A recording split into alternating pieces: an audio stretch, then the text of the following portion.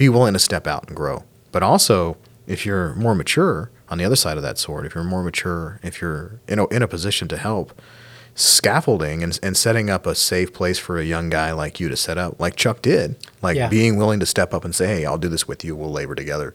That's an important thing. And that's made a touch on my life. That's made a touch on your life for sure. So I think, it's a good message, man. That's good. If you're an old man, okay, just step into young people's lives, because that's what Chuck does. Yeah, we need more old men. I didn't ask for a mentor. Chuck just stepped right into my life and said, hey, I'm going to Here's how do you're this wrong, with Nick. you. Yeah, and it's been a blessing. So don't be afraid to step into other people's lives, old men out there. I hear. Kinda got 3, 2, 1. Oh, it had already started. Oh no! Let's start over. Kind of got butterflies. Stomach from the podcast. Well, again, we can. I'm pretty sure you can cut out butterflies. Yeah. So cut all of this, or open with it. Are you going to give us the intro? No, I haven't put it on Oh, you haven't put it on? the soundboard yet. I don't know how to do that. We have clapping now. Ah. Yeah. I guess Is podcast 4? podcast number 4. Welcome to podcast number 4. Welcome to podcast number 4. We now have graduated from, no mic to a bad mic to really good mics to now please show our beloved listeners what we can do. Oh, we got sound effects. We have sound effects somehow. We have so, yeah, sound it's kind of effects. neat. You know, one of my favorite things you've done so far is when I asked you to add in a clinking sound. When we clinked our coffee, you actually added in I found an sound open effect. source clinking sound. Yeah, you have to make sure you don't accidentally use a copyrighted clink sound. So, yeah. I assume there's a lot of sound effects we can use. Yeah, it's kind of fun. I like the headset. So, yeah, we're using headsets in a quiet spot and trying to improve over the initial Bluetooth microphone. Maybe we should do one on technology sometime. But we're just trying to somehow do something for the kingdom. I don't know if we're being effective on that or not. I think the content's probably the most important thing. But look. And that's what scares me, Nick. That's what scares me. Hey, we're having a good time. We are. I love recording these things. Yeah. Like, I don't care if anyone listens to them. Yeah, mom and just dad. Have a great. We have to name drop mom and dad each time. Mom always Yeah. and Jessie. Yeah, my lovely, and Jessie. beloved wife. I don't think Kristen listens.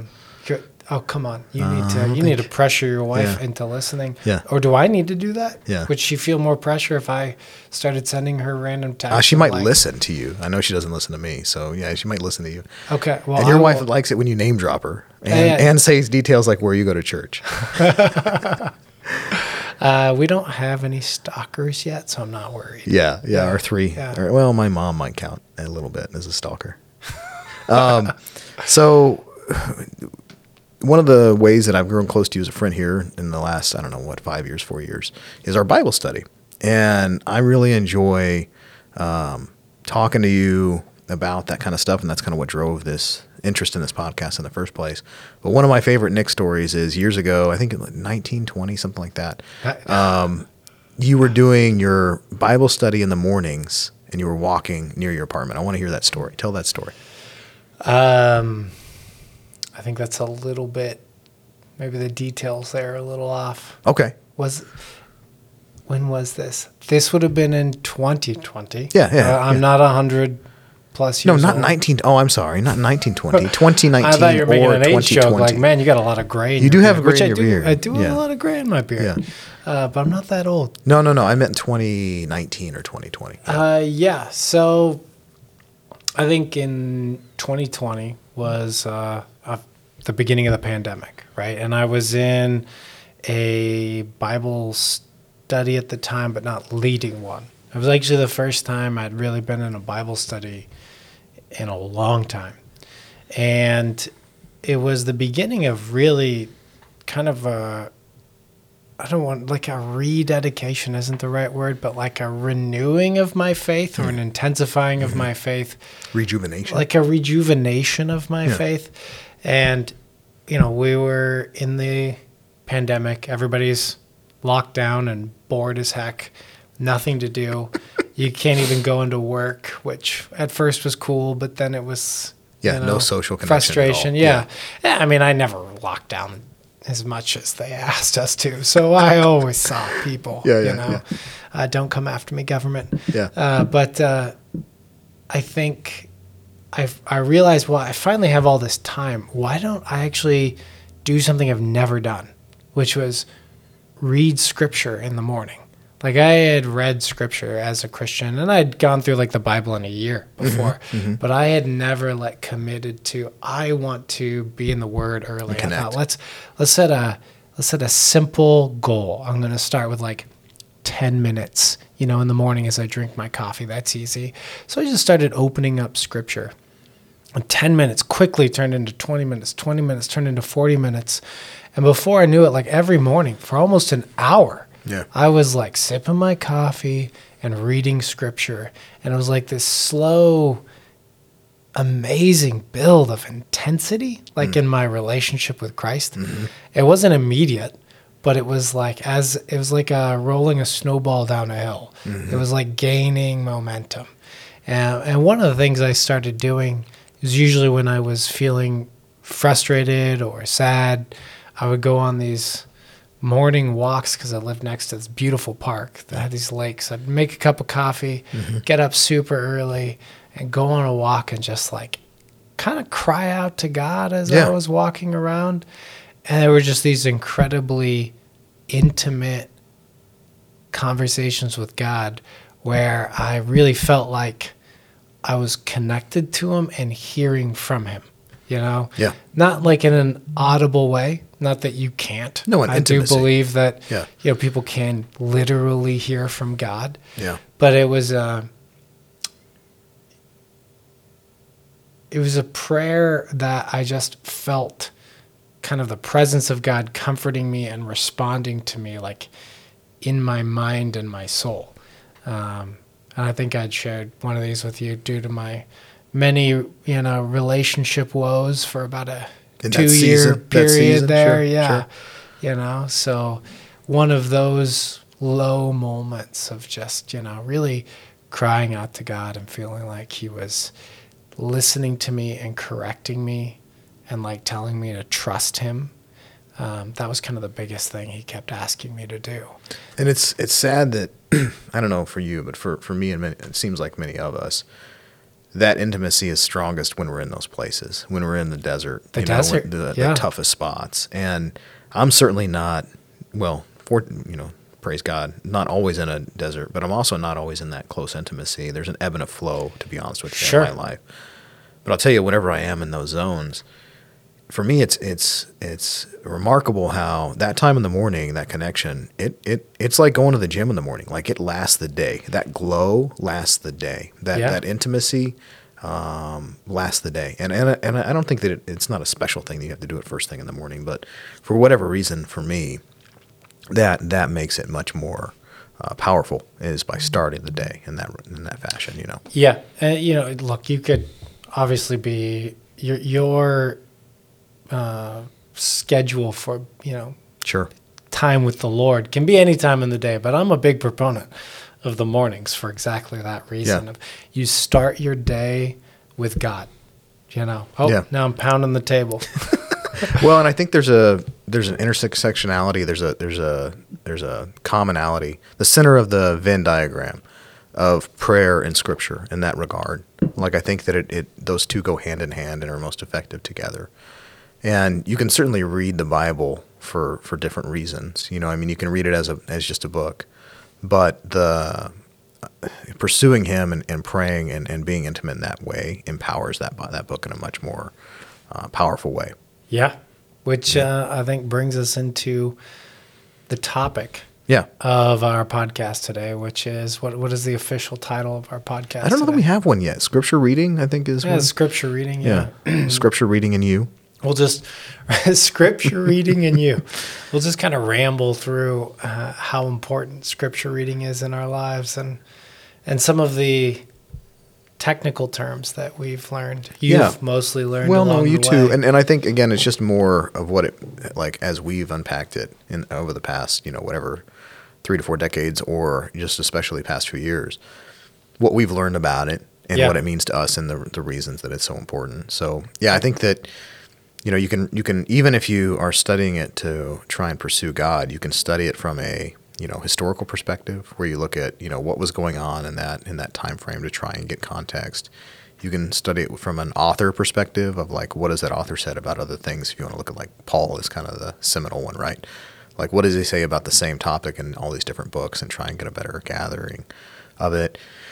Language is another one that I think has been an interesting challenge, especially recently whenever we're going through Revelation and some other more challenging texts. Like, what does the original language say, and how does it interpret? So, you recently chose a new translation. How did you choose a new translation? What did you read about for that?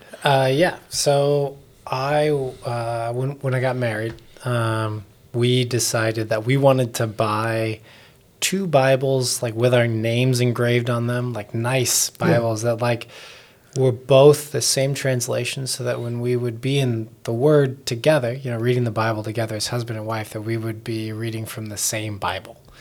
So I did a bunch of, I wouldn't call it a bunch of research. I just Googled things for a while until I came across a translation that I really liked. And neither one of us are experts in this topic. Yeah, we're just talking through what we've learned not and at all. thought This about. is Right. So I know there are, you'd sent me an article. There are kind of like 3 categories of translations, right? There's the literal word for word translation from the original sources. There's the thought for thought translation, which takes more of like a sentence at a time and tries to translate it into English. And then there's the what was the last one? I think it's like paraphrase. Yeah. So like I think of the Message is probably, or the Passion translation. If anyone's going to say any of these are heresy, it's definitely the Message in paraphrase. So, and what you just said there, that's what I have probably matured on most in the past 5 years, is when I was younger, and I say not like age-wise, but spiritually. When I was younger, I was convinced that, well, word for word is obviously the most accurate, and anything else, you're just adding more inaccuracies. And that's not the way it works. Like, there is a reason that the Message is powerful and useful. Right. And to say that just disregard it as heresy, and I know you're joking, but like certainly people do that. I don't think is the right way to look at it. And I one of the ones that I ran into maybe a year or 2 ago was, I think it's 1 Corinthians. I'm going to say it and get it wrong. So I think it's 7:1 or 7:11. At 7 in there it says, "Do not have sex with a woman." Well, the Greek is "do not touch a woman." So King James renders that as "do not touch a woman." Others say, well, don't get near women. Like, don't be close to women. And if you look at it, that's a word for word translation. It's accurate. Don't touch women. But at the time, if you do a thought for thought translation, at the time, touch was slang for what we would say like sleep with, or other words that are probably not good for the podcast. Sexual in nature. So it means don't have sex with women. Yeah. And so if you go just literal word for word, you're missing something. And you have to understand the context of that day, and I mean that day, that time, that historical time frame, and what the author was saying to those people then, and then pull that forward into today and then translate it. And you have to be an active part in that, whether you want to be or not. And it would be nice if we could just have this perfect word for word translation that just works. But we don't live 2,000, 8,000 years ago, and we don't speak Hebrew, Greek, or Aramaic. Right. Like, that's just the way it is. Would be...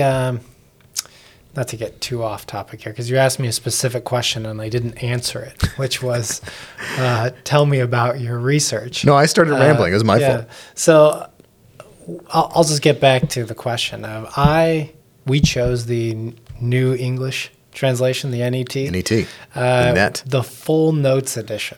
And this is why. It's a thought-for-thought translation in modern English, so it makes it very accessible for Jesse and I to read. Yeah. But there are all these translation notes, like throughout the Bible. Like a typical study Bible, you'll have the maybe top third of the page is the actual scripture. Yeah. And the bottom 2/3 is all maybe commentary on the scripture. Yeah.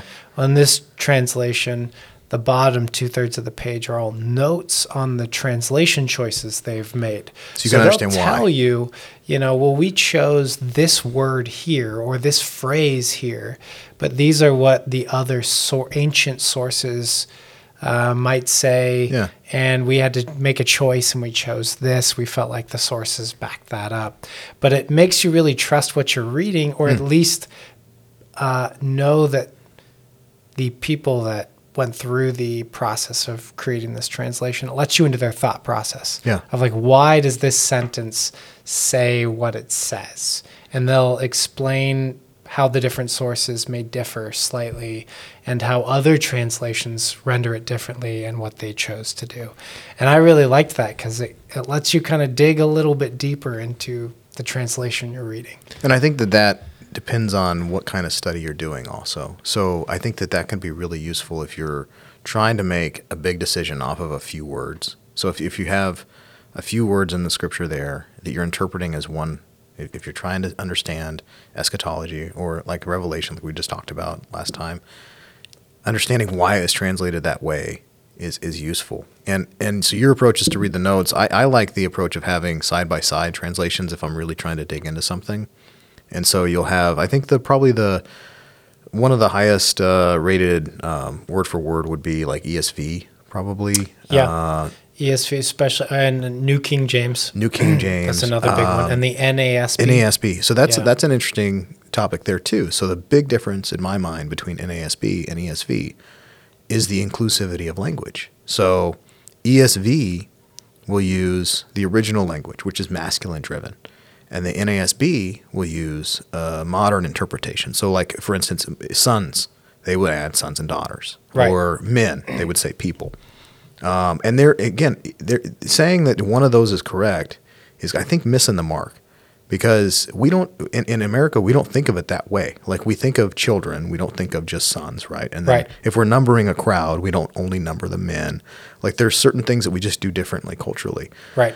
But there is a reason to say the accurate word for word. I like the ESV, and I think you just have to acknowledge the strengths and the disadvantages of both of those approaches when you're looking at them.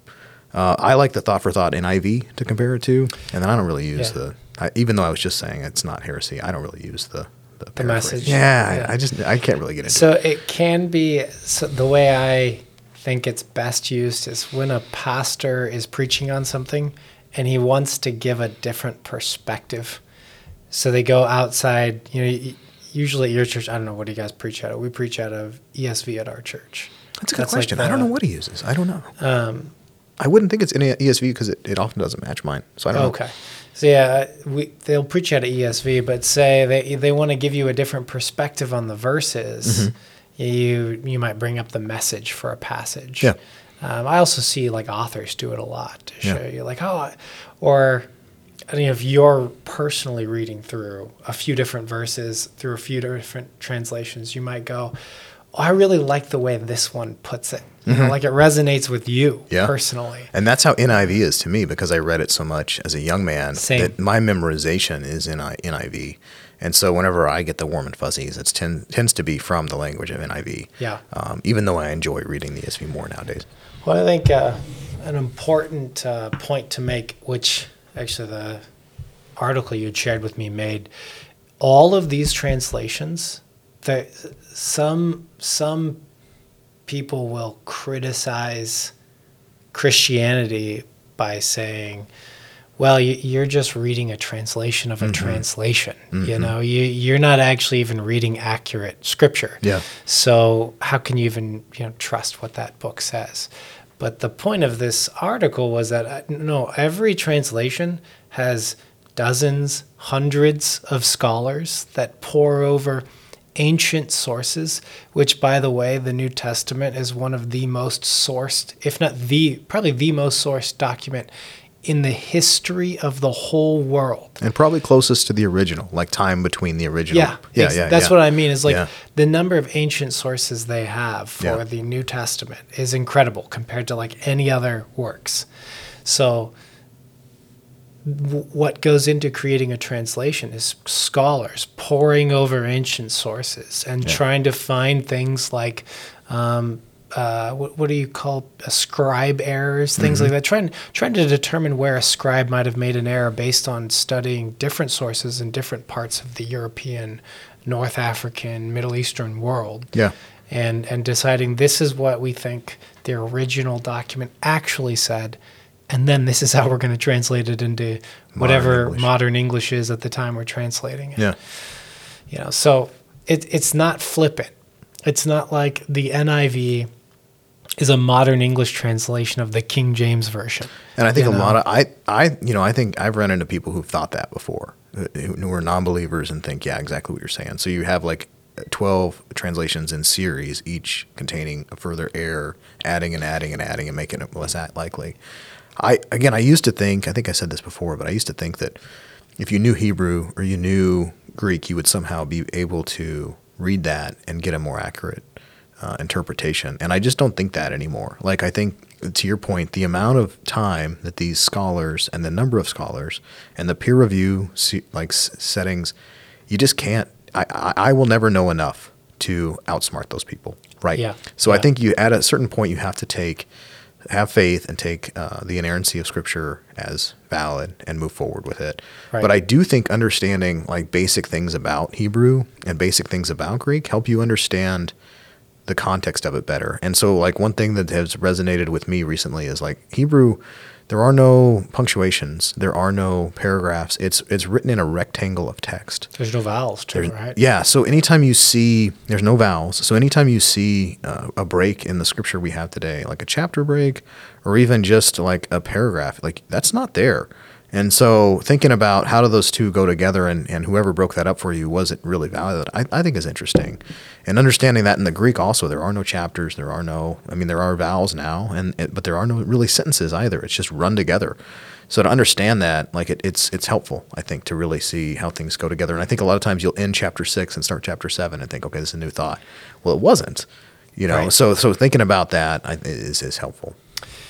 I think one of the things that we should make sure to make as an important point is you can get lost in how complex Scripture can be and Scripture reading can be, and it can then make people think they're not qualified to read Scripture even. And when I started reading Scripture, and it had an incredible impact on my life, I knew nothing. And I can guarantee you I was reading Scripture and pulling some incorrect things out of it. But you know what it was doing every single day was it was deepening my relationship with Christ by being in the Word. Yeah. I remember I had a conversation with my brother-in-law. It was just kind of a conversation in passing, but he's like, well, do you think it's like okay for me to read Scripture if I don't really know what it's saying? Like, if I don't know how to interpret it properly? I'm like, absolutely. It's okay if you approach Scripture and get some theology incorrect, because you know how many people have incorrect theology? Probably every single human being has slightly incorrect theology. I'm certainly one of them, yeah. I'm not sure which denomination or church gets it exactly correct, because we all argue about little things. South Park tells us. Yeah. Well, yeah, I certainly don't feel qualified Yeah. and I think that to your point, it is more of a relationship, and it's more of a uncovering constantly and Yes. a digging in. And the cheesy analogy I used last time was like a love note. Like you study that to try and understand better. I don't know that you ever really get there. And I think that to your point, there's certain things that we don't want to be wrong about, but there's a lot of stuff that we'll never understand. And being comfortable sitting in that spot is a healthy thing. I And think. hard to do. I would like to point out. Yeah, Hard to do. uncomfortable. I like to be right. Yeah. And I also like to think I know the right thing. Right. And so it's hard for me to be like, well, I might be wrong here. Yeah. And then be okay with that. But setting your heart right with God daily is the right thing. Yeah. Like, and so uncovering and getting closer is the right thing. So I agree with you. One of the biggest compliments you ever gave me was, my story was summer 2020, started reading Scripture every day. And later in the summer, God very clearly asked me to step out and become a men's Bible study leader. Yeah. And I was in no way qualified for such a thing. And then Chuck, came alongside me. Chuck's our old friend, the old man that pours into our lives. He leads the Bible study with us. He's a dear friend. He set Very me up. wise. He Very arranged wise. my marriage with my wife. Very good man. Yeah. He came alongside me and helped. We helped create the Bible study that then we all slowly. You joined, I think, a few weeks after we started, and we've had some guys in the Bible study for then now a 3-year period. But through that process, my faith was like growing daily, weekly, monthly. And you had said to me, I think a few months into the a few months into the Bible study, I'm going to paraphrase you because I don't remember. Sure, I don't remember this, so I'm very entertained by it. Yeah. You told me, I really love that, like, you are so, like, I can see how passionate you are about reading scripture and what it has clearly done for you. Like, you could see what it had done over the 6-month period of my life at that point in time, and how much I wanted to share that with others in the Bible study of, like, this is how much of a change reading scripture daily can make in your life. And you told me, I can see that change in you. And I just thought, man, that was like the most incredible compliment. I can remember that season of your life because I knew you. I mean, whenever I first knew you, I knew you were a Christian. Like, we would talk about stuff and we went to church. But there was certainly a exponential ramp there, and I would guess 2018, 2019, 2020 in there. I think leading the Bible study for you, I think, has been a really growth inspiring. It's been a lot of fun. Yeah. And again, this is where I want to point out to ourselves and anybody listening, you do not have to be qualified to be a part of God's kingdom and doing things for it, because that's not like he qualifies us, for one. He's the one that qualifies us. We don't become qualified. He brings us into the kingdom, undeservedly so. Yeah. And by doing something as simple as reading the Bible every day, you're going to grow in relationship to him. And then by choosing to step out and lead a men's Bible study, well, that could sound daunting to some people, but it didn't require any special knowledge from me. I was just the guy that organized it and made sure people showed up, and then we had a discussion. Yeah. And I would certainly do work throughout the week to try to make sure, one, I knew the answers to the questions we were going to be asking, but two, that I maybe went above and beyond to try and broaden my own understanding of what we were studying. Mm-hmm. But I have no degree in theology, Chuck was there to provide the wisdom for sure, but even if he wasn't, you and I could have successfully led a Bible study because you have a community of people coming around, studying the Bible together. Yeah, you're going to make errors, but you're also going to correct each other along the way. So I think it's important to have people understand, just start, just and encourage do people it, in that way. just read, just show up to a Bible study. And if you feel called, just lead a Bible study. Do it with humility. Don't think you have all the answers. Yeah. Unless you do, I guess. But well, there's an old adage. I don't know if it's heresy or not, but there's an old adage that the effort is your responsibility. The results are God's responsibility, right? Yeah. And I think that's accurate. What you're saying there is true. It's a double-edged sword, which is if you're called or have the opportunity, or even if you just have to ask God for the opportunity, be willing to step out and grow. But also, if you're more mature, on the other side of that sword, if you're more mature, if you're in a position to help, scaffolding and setting up a safe place for a young guy like you to set up, like Chuck did, being willing to step up and say, hey, I'll do this with you, we'll labor together. That's an important thing. And that's made a touch on my life. That's made a touch on your life for sure. So I think, it's a good message, man. That's good. If you're an old man, okay, just step into young people's lives, because that's what Chuck does. Yeah, we need more old men. I didn't ask for a mentor. Chuck just stepped right into my life and said, hey, I'm going to Here's how do you're this wrong, with Nick. you. Yeah, and it's been a blessing. So don't be afraid to step into other people's lives, old men out there.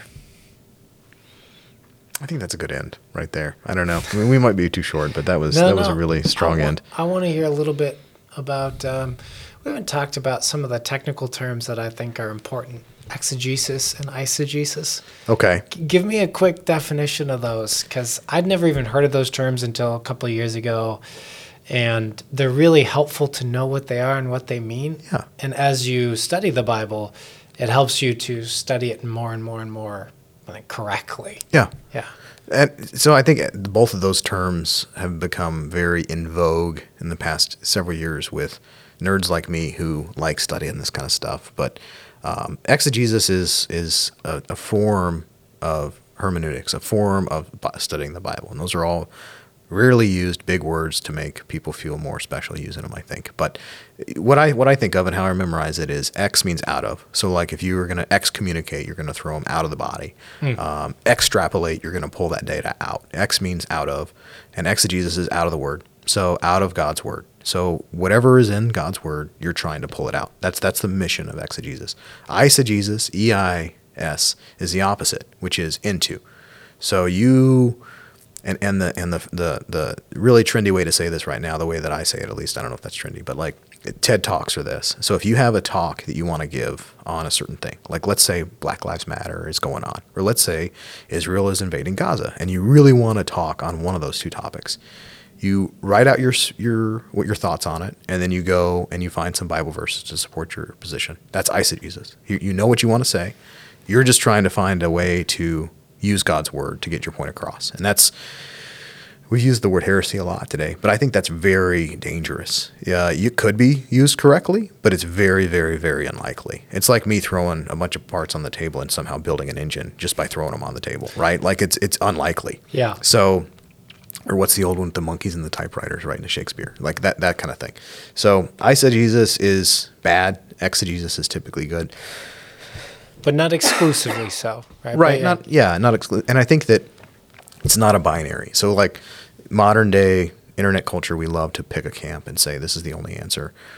Even with exegesis, there is an element in who you are in translating that to today's lesson. That's just the way it works. So to get the words inside of your brain, there is an element of your brain translating those words. And words are symbols for things. So like if I say the word trunk, what does that mean? Is that an elephant trunk? If I'm British or English, that's going to mean a different part of a car. Am I traveling? Like if something is written down as a trunk in the 1850s, you know that it's not a car trunk. So you have to look at all those different elements to understand what that word trunk means. And the picture that pops up in your brain of trunk, that's you. That's not the word. That's you interpreting that. So yeah, exegesis, there is still... It's not black and white. There is still some elements of who you are. But the intent is to try and get God's word out as accurately as you possibly can. And what does that mean, like, not definition-wise, but what are you doing when you're studying the Bible through the method of trying to exegetically? Is that correct? You're studying the Bible exegetically. What does that mean? What are you looking for when you're studying a book of the Bible that way? So what are some helpful So there are, things? there are, this could be a college class. So some keys are to read up and down. Read vertically is one of the things that are often said. So not just read a verse. Like I said earlier, the verse is not there in the original. So it's a line in the text. So to read above and below what you're reading about to understand what that means exactly. The broader context. The broader context. Read across, which means again, I go back to Paul as a good example, but if you want to know what Paul's view are on a charged subject like homosexuality or women in the church, you can take one of those verses and say that's what he meant. Or you can go look at every time Paul wrote on that subject, which both of those topics, he wrote on them multiple times. Yeah. And you can paint a fuller picture by reading across the author. And then even more broadly, looking at, how are those topics treated throughout the Old Testament and the New Testament. So to look systematically at what that is said. And that's known as systematic theology, where you look at systematically across the entire Bible what that's said. So I think, that's how I typically remind myself is up and down and then across. And then, you can dig into it much more than that. But again, like we were saying earlier, I think the time spent daily and the time spent pursuing is the important thing. And the time coupled with prayer, not just reading from a historical perspective to understand who was king of Israel when this happened. Right. But praying and mulling over that throughout the day, I think, is really important. I think so. All those are great because those are when you had sent to me up and down and across. like as bullet points in the notes. I had no idea what those meant. So that explanation is really helpful. I think the other thing that people need to be aware of is if you're picking a book of the Bible to study especially, is the historical context and the lowercase a author, right? So we all, as Christians, agree there's an uppercase A author. If you're not a Christian, you might not agree with that. But we as Christians believe the word is inspired by the Holy Spirit. It's God's word. So he's the uppercase A author. But the lowercase a authors, there's different people that wrote all these books over a 1,000-year period or whatever. And it's important to learn a little bit about who was the lowercase a author of the book, who was the audience they're originally writing to, and what was the original, how would the original message have been received by the people? Now, all of that requires some level of speculation, right? Yeah, and being comfortable with the idea of what you're certain with and what you're not certain of. So the list of things that you're certain of, the list of things that I am certain of are pretty short. And so, even growing up, I always thought Revelation, I thought John. And I thought, which John, I thought I knew who that was. And in the past year, I'm not as certain. Like there's some people who don't think that's the same John. Right. And what, it matters in an interpretation standpoint and reading across, like I was just talking about. Right.